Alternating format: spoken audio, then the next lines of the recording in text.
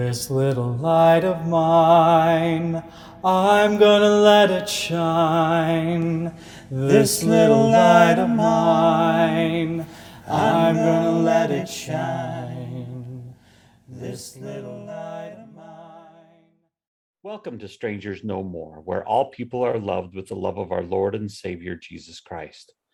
In the household of faith, there are to be no strangers, no foreigners, no rich and poor, no outside others. As fellow citizens with the saints, we are invited to change the world for the better from the inside out, one person, one family, one neighborhood at a time. Thank you, Andrew. Hi, I'm Maggie Slight, and we are Strangers No More. We are, I want to apologize. We have been gone for several weeks. We took a little bit of a break while we took care of some matters of business and pleasure and church.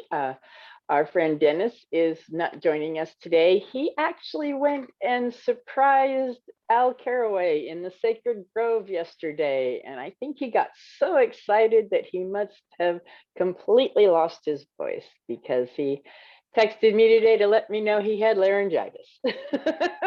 Oh no. And he has absolutely no voice. So we should have got a picture of him and just put it up and just said, that's about as much as he could do anyway, so we could just put it up. I just wanted to mention that we are members of the Dialogue Podcast Network, which is a collective of independent, interesting podcasts who promote thoughtful, respectful, and engaging inquiry and discussion of all aspects of the Latter-day Saint tradition, thought, and arts and culture. And we invite you to check out the other podcasts within the Dialogue Podcast Network. I will give you a little bit of sneak peek to let you know that I was interviewed by Holy Human, which is another podcast on the same network, last week. And that interview, I will say that I need to work on my interviewee skills, because that interview went like 2.5 hours, and I apologize for the editing that they're going to have to do. But let's start off this podcast of ours with just a little bit of a around the table and say, what have we learned in these last couple of months? Bradley, you want to start us off? Yeah. I have learned a lot of different things. I was able to attend the temple again for the first time since COVID, pretty much. So that was really exciting. Temples are finally opening up. I'm not able to go for another like 3 months because it's so busy here. Unless I can maybe try to find another temple to go to, but that was really nice. I don't think they let you actually go to different ones. From what I understand, and I could be wrong, but I think you're only right now able to schedule time at your temple, at the temple. So I don't know. Because Christy and I went to Utah a few weeks ago, and we thought, well, maybe we could go. And when we started looking into it, we couldn't book a time if we wanted to, because so we have to go to the San Antonio temple because that's where we're tied. So, but I think it's just because there's so much. There's limited openings and so many people who want to go. So, well, that's wonderful that you got to return to the temple, Bradley. I am so excited. Yeah, it was good. Andrew, how about you? I've relearned stuff that I already knew. How's that sound? So one of the things that I have always, is one of my mantras, is service for others. And there's so much about what I try to do, but sometimes you forget just how meaningful service can be, and not just and this is where it's interesting, not just the anonymous or the service that we do, like helping people in our neighborhood or anything else, but how central it is to success. And for instance, I just recently changed jobs. I now work for Logitech, which I couldn't say last time we were talking because we were still, I think I was days away from and I couldn't tell because my company I couldn't say out loud that I had accepted any position or anything.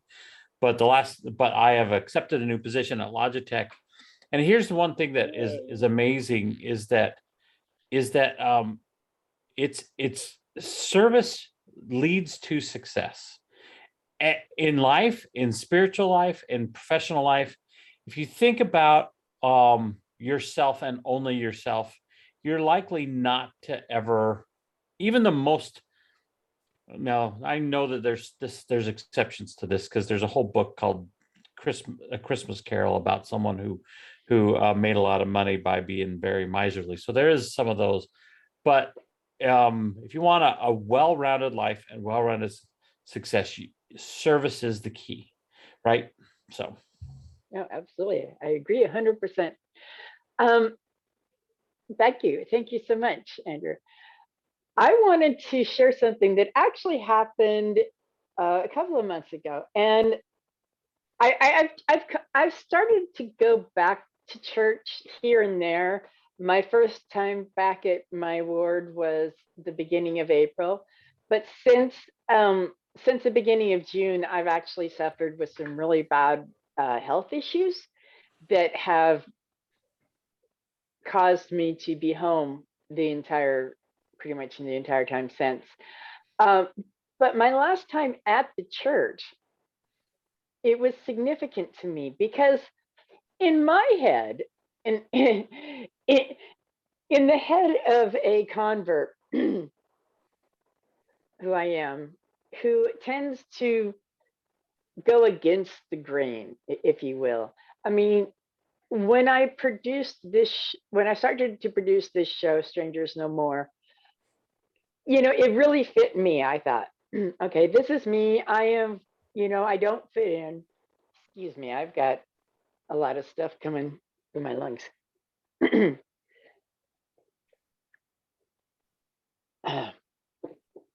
But I always felt like I didn't fit in. And I always felt like there was this group of members that I didn't fit into.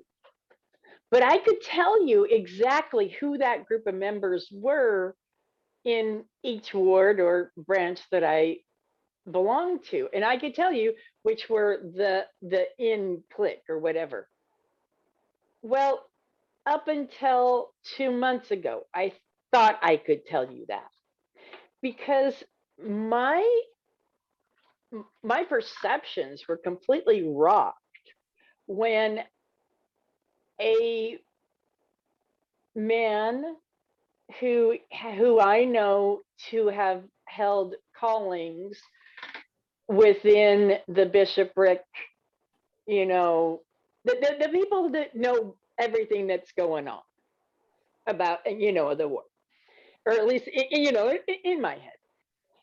And so he was in my head, definitely within that clique. And yet that person came up to me and said that he really liked our podcast because he didn't feel like he fit in. And that rocked my perception. It completely rocked my perception. Because if he didn't feel like he fit in, or if he's gone through times where he didn't feel like he fit in, and to me, he was the nth degree of the clique that I didn't fit into, does that mean that nobody feels like they fit in? I think there's a lot of people who don't. I remember at one of my reunions, I sat and had a conversation with one of the girls that like, she was in like presidencies, like class presidencies. She was always in this organization committee or that organization committee. I think she was a cheerleader. I could be wrong on that one. I mean, she was in thing after thing after thing. And from my perception, I thought, okay, she is just in that crowd, and she had friends and everything else. And when we were talking, she says, and I didn't bring that up to her, but we were having this conversation. We were talking about high school, and I was just talking about, there's always aspects you love and hate, but I really enjoyed high school. Now, I rarely went to class, so I really enjoyed high school, but but what she said was she's so glad she doesn't have to always worry about fitting in anymore, because now she has her own family and everything else. And then I said, but wait, you were in this and this and this. She said, yeah, I was doing all those things so I could feel like I was fitting in. And I'm like, really? I wonder how many people don't feel completely like they're fitting in, and those who do may just be so few that we just, we truly don't know. But anyway, no Yeah, idea. my perceptions were completely rocked.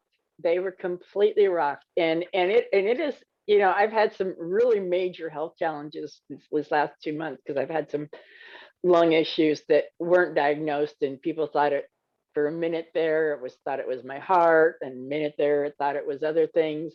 It went back and forth for the last 7 weeks. So I'm actually glad that we're only recording now, that we've figured out what it is. Because it could have been something so much worse. But during the same time that those perceptions were rocked, I was going through this mortality thing. So I've just been going through. And then, as a prequel to our lesson that I'm just going to have you introduce in just a second here, Andrew, then I started studying with Dennis section 76 about where we go when we die. So with that, Andrew, why don't you take away the introduction? So section 76, it's funny because we often refer to the first vision, but this section is referred to as the vision, which it says it kind of holds a lot of weight if you think about it. When the first vision is when Jesus Christ and God visited Joseph Smith, sparking all this the restoration, right? One of the culminating events of doctrine, or at least in Joseph Smith's day, was this revelation. Prior to that, the understanding of what happens after this life was very, very, very different. And so, this I had just a sec, I had some I think I must have closed my my windows here. I had some things pulled up. Oh, here we go. No, I have them. Good. This vision took place at not at the it was at just someone's home. So it's the main recording of it, beyond what we see here. The main recording of what was going on is taken from the journal of a guy named Philo Dibble, who talked a lot about what was going on that was not the actual vision, like how did it lead up to it and everything else. You can read that in the Revelations in context. But this actually took place in the Joel Johnson home. So there's some interesting things, and this is not even in the Revelations of context. I was talking to a friend of mine from at the church. The vision actually, we imagine the vision unfolds the way and speed that we read it, right? But this vision actually unfolded to a degree that they had people writing it down as it happened, which means they couldn't just like Joseph Smith had to carefully say the words slowly, and Sidney Rigdon would say what he saw, Joseph Smith would say what he saw, and then they would. So it was a long process to actually, and they stayed in this. This is the vision that there's an interesting story that I've heard all my life about receiving revelation and receiving, being in the state of having a vision and everything else, and how taxing it can be physically on you. At the end of this vision, I guess Sidney Rigdon just fell down like a limp noodle or whatever. And Joseph Smith seemed fine, and people asked him about it, and he said, well, he's just not as used to it as I am, because it takes so much. But if you recall, in the first vision, just after that, in some of the descriptions of Joseph Smith, he talked about his great fatigue and everything. Yeah, exhaustion afterwards as well. So, and before I get into, but other key piece that I wanted to bring up before we get into the actual vision itself, and actually what we learned from the vision, is that the fundamental change in how we understand in the Christian world, and especially in the LDS church, what happens after this life. Prior to this, there were, especially in his day and in his area, there were two main thoughts.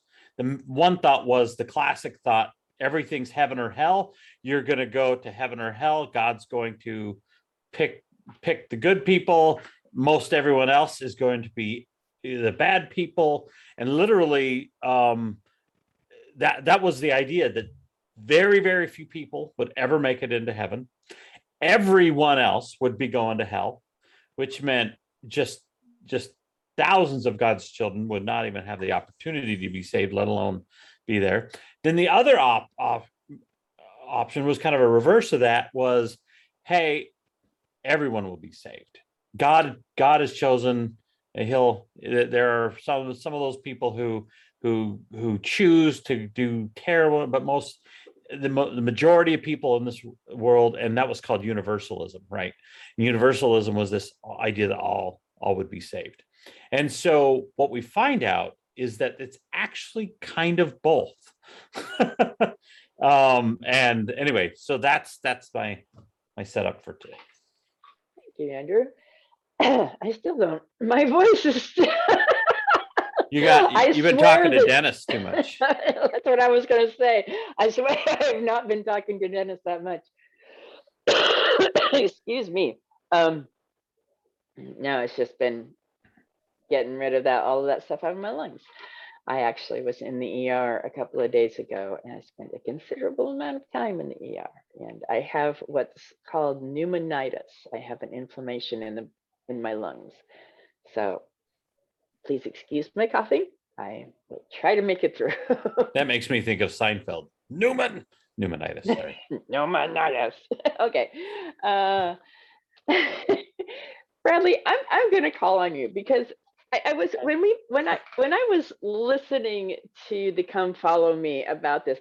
This is one of my absolute favorite sections in the Doctrine and Covenants. And when I first studied it, I was completely taken away as a convert.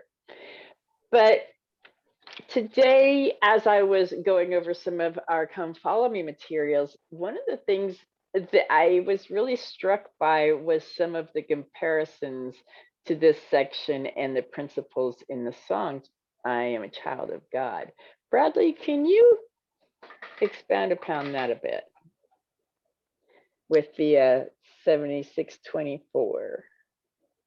Yeah, I think we talked a little bit about this before. Yeah, we did.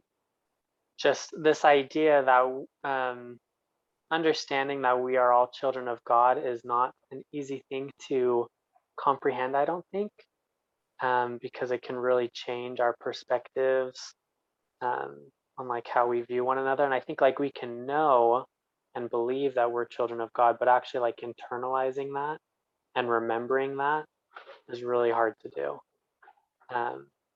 And I don't know, the conversation we were having earlier about how like we feel like people would really have different experiences with people if they understood that they were children of God. If it was easy to understand that concept, that issue wouldn't be prevalent in the church, and I feel like it still kind of is.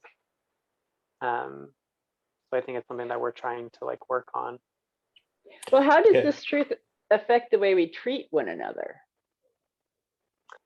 I feel like it just helps us to see that we're all equals and we're all just doing our best. We have a divine potential, and we deserve to be treated in a way that we would want to be treated ourselves. Yeah, that's what I would. Elder Bednar talked about knowledge and understanding one time. I think he was quoting Elder Packer, actually, who probably was quoting someone else, who probably was quoting someone else. I don't know. But the idea that he talked about the idea that it's one thing to have knowledge of, and then it's different to actually truly understand. And he said, if you truly understood doctrine and if you truly understood it, you wouldn't stray from it. or if very few people would. There's some people who would. They're called the sons of perdition. We can talk about them later. But most people, if they truly understood, not just knew, it's one thing to be told you that this is the C chord, and it can make up a lot of different things, and just tell you that that's what it does. It's another thing to actually play. And I think a better analogy would be, it's one thing to learn about swimming. There, in one of my favorite shows, Big Bang Theory, Sheldon had never gone swimming, but he claimed he knew how to swim because he'd read everything there is that about swimming. And so the difference is understanding and knowing. And if we truly knew and understood that we were all children of God, we would look at people differently. I can honestly say that riding a Harley is very much like that. You can read everything about it, but until you put that bike into gear and get that clunk under you, you don't understand. You just don't understand. Which is the point of coming here, right? In the pre-existence, we were taught how to, we read how to swim, essentially. We read how to live. We were taught about living our life. We were taught about coming down here, but it really takes coming down here, getting a body to have the experience, because it's all experiential, right? And we can take that much further and say we're being taught right now about the 3 degrees of glory in this section, but we really won't truly understand until we're there. If you really think about this section, though, how cool it is.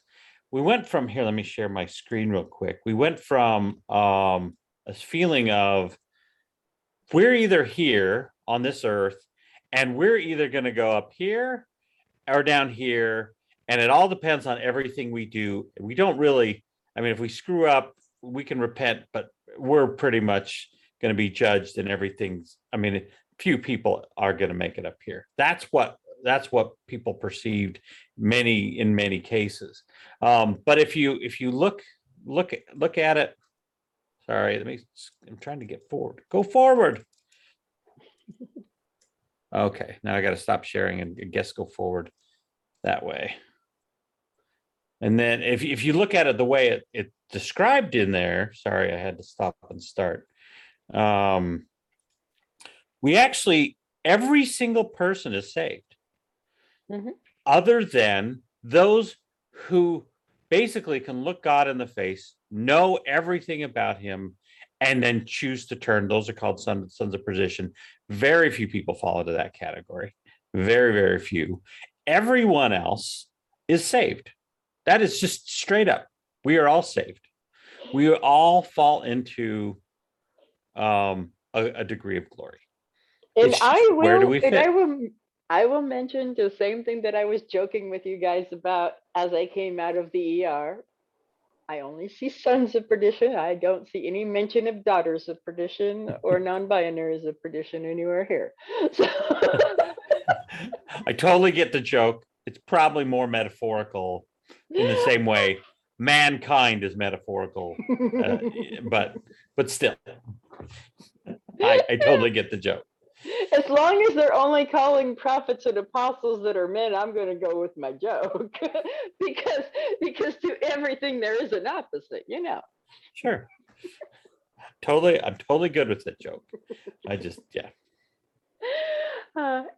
Bradley, do you want to add anything more about what you've learned from learning that there are 3 degrees of glory and sons of perdition and all of that wonderfulness after we? Yeah. For me, the more that I've learned about the plan of salvation and how all of this works, it feels a lot more like we kind of decide where we want to go than God telling us where to go. If we have a desire to go to a certain kingdom, I feel like we have that potential, and we're not going to be turned away from that opportunity to be able to qualify for that. I like that. Yeah, and if we don't want to strive for that, then we don't have to. There's other options. It's not going to be, I don't feel like anybody's going to be disappointed or discouraged by wherever they end up. They're going to be where they want to be. I like that. Yeah, I agree. I think people are going to be where they feel happiest. And that's, I think exactly what we're talking about. We've talked about this in previous things, like, will I be in a state of happiness?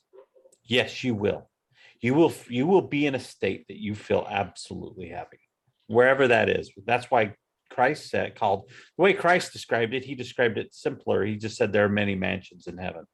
And there's good chance that there's degrees inside of all the other, these main degrees, right? I don't know Right. that, but Well, when I have, and it's funny because I'm not often impressed to share a personal revelation in this context, but the Holy Spirit is very loud right now, so I will bend.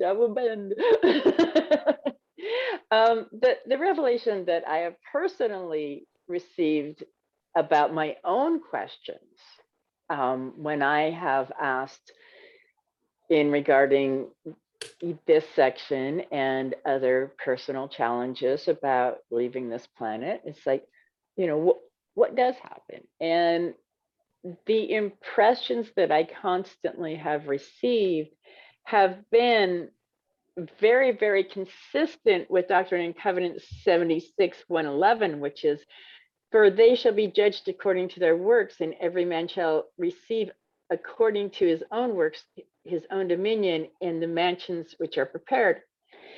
And to me, my interpretation is, if that is, you will be given what is heaven to you.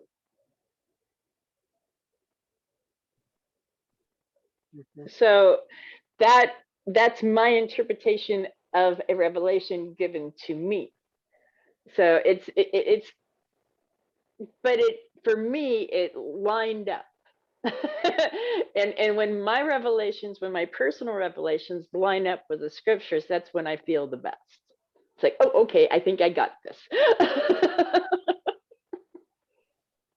Does that make sense, Andrew? oh, absolutely. I think it's an amazingly happy doctrine and inclusive doctrine when you truly look at it. Now, we sometimes as mortals have a hard time truly understand. Like for instance, I had to put up a diagram that showed you pre-mortal existence, down to mortal life, up to spirit world, over to resurrection, because we think linearly. We think in these lines that have to go like that. And it's probably not like that. It's very much more like very dynamic and very maybe even circular. I don't even know exactly what it, like if you look at how the galaxies and universe have exploded, and solar systems kind of congregate to themselves, and planets congregate to themselves, and yet they're all part of the one big thing, yet they're different groupings of multi-dimensional spectrum, and they're multi-dimensional. Yeah, exactly. And I think that's much more like what the next world's going to be like. And the problem is you can't perceive it because we only perceive 3 dimensions, right? That's true. That's very true. And I think, we could go into this particular section for hours, because this we is a could long do the whole section. year of podcasting on just really this section. But I just wanted to, as I've mentioned in this program before, we are not going to teach you the gospel. We are sharing with you the impressions that we've had from this sections. We invite you to read this and study and ponder on this section for as many hours as you desire. And if you disagree with it, put it in the comments and let us know. Let us learn more from you. Please teach us, because I believe that we all teach one another. Okay, anything more about the section before we wrap up with some love and light for this week ahead? Okay, Andrew, I'm going to put you on the spot for love and light. Oh, I get the love and light for that. I think my love and light is that God is not a God of punishment. I think one of the key lines that we learn from this section is that even though there are consequences to our sin, they are not endless. It talks about eternal punishment, meaning it's God's punishment.